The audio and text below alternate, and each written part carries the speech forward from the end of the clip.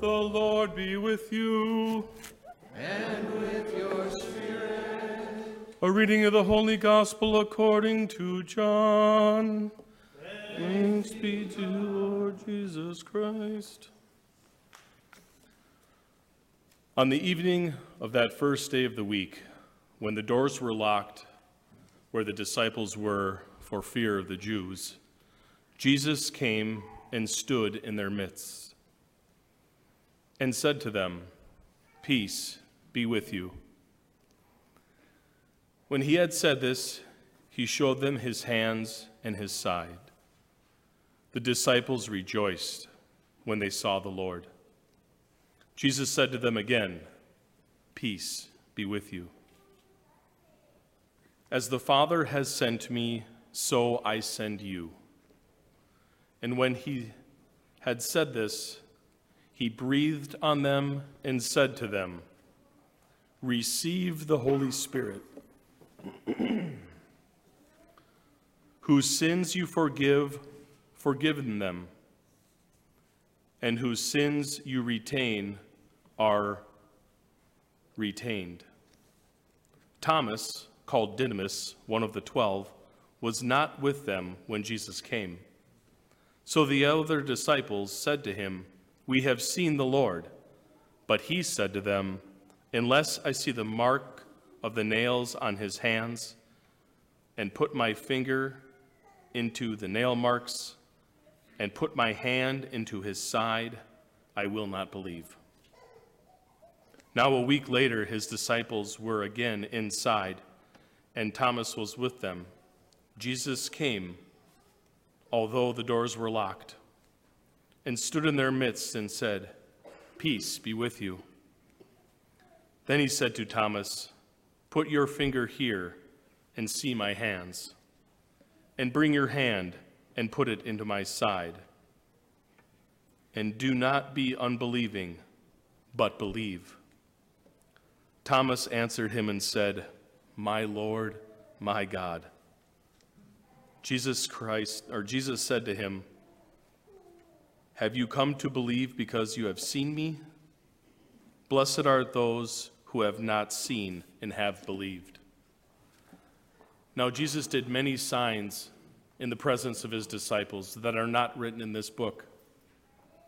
But these are written that you can come to believe that Jesus is the Christ, the Son of God, and that through his belief you may have life in his name. The Gospel of the Lord. Praise to you, Lord Jesus Christ.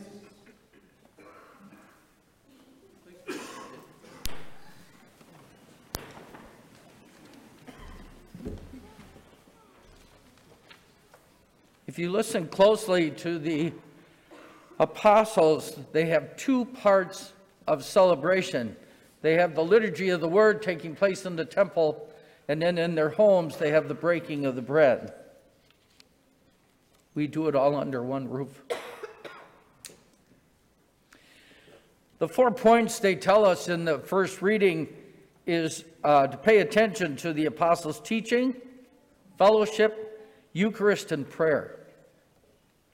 Now we can go home and we can plug anything on the internet and listen to a podcast or listen to a lecture from one theologian or another. We can look up books that have different understandings and then read them. Or we could come to a class at church and be enlightened by what others are also hearing with the readings.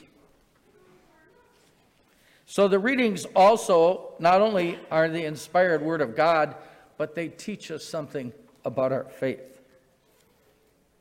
And they're also prayer. We can pray the scriptures. It's called Lectio Divina. And it helps us to understand what God is asking of us in that reading or in those readings for the day. They celebrated the Eucharist in their home. This is our home for celebrating the Eucharist. We follow the teachings of the apostles. We gather in fellowship. There is definitely prayer when we come to celebrate at Mass, because the Mass itself is a prayer from one end to the other. And then there are all little prayers in between. So we have the opening prayer, the offertory prayer. We have the communion prayer. We have a final blessing. They're all in there. The important thing about the Eucharistic prayers is that around the words of Jesus, those can change. But when it comes to the consecration of the bread into the body of Christ and the wine into the blood of Christ, we cannot change those words, ever. We have to read them just the way they are.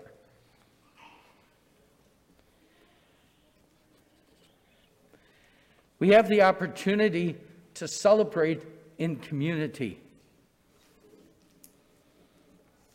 When we come in community to celebrate, my faith grows and your faith grows. You may not recognize it at first, but it does, because we're sharing our belief in God under the same roof.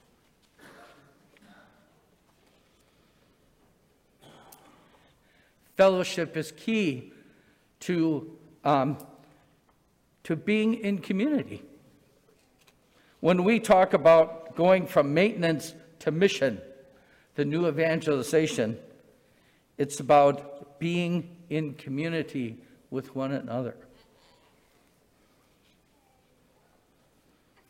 And we are to pray individually and as a group, to surround ourselves in the love of Father, Son, and Spirit. So let us remember the four basic elements to any Christian community is teaching, fellowship, Eucharist, and prayer.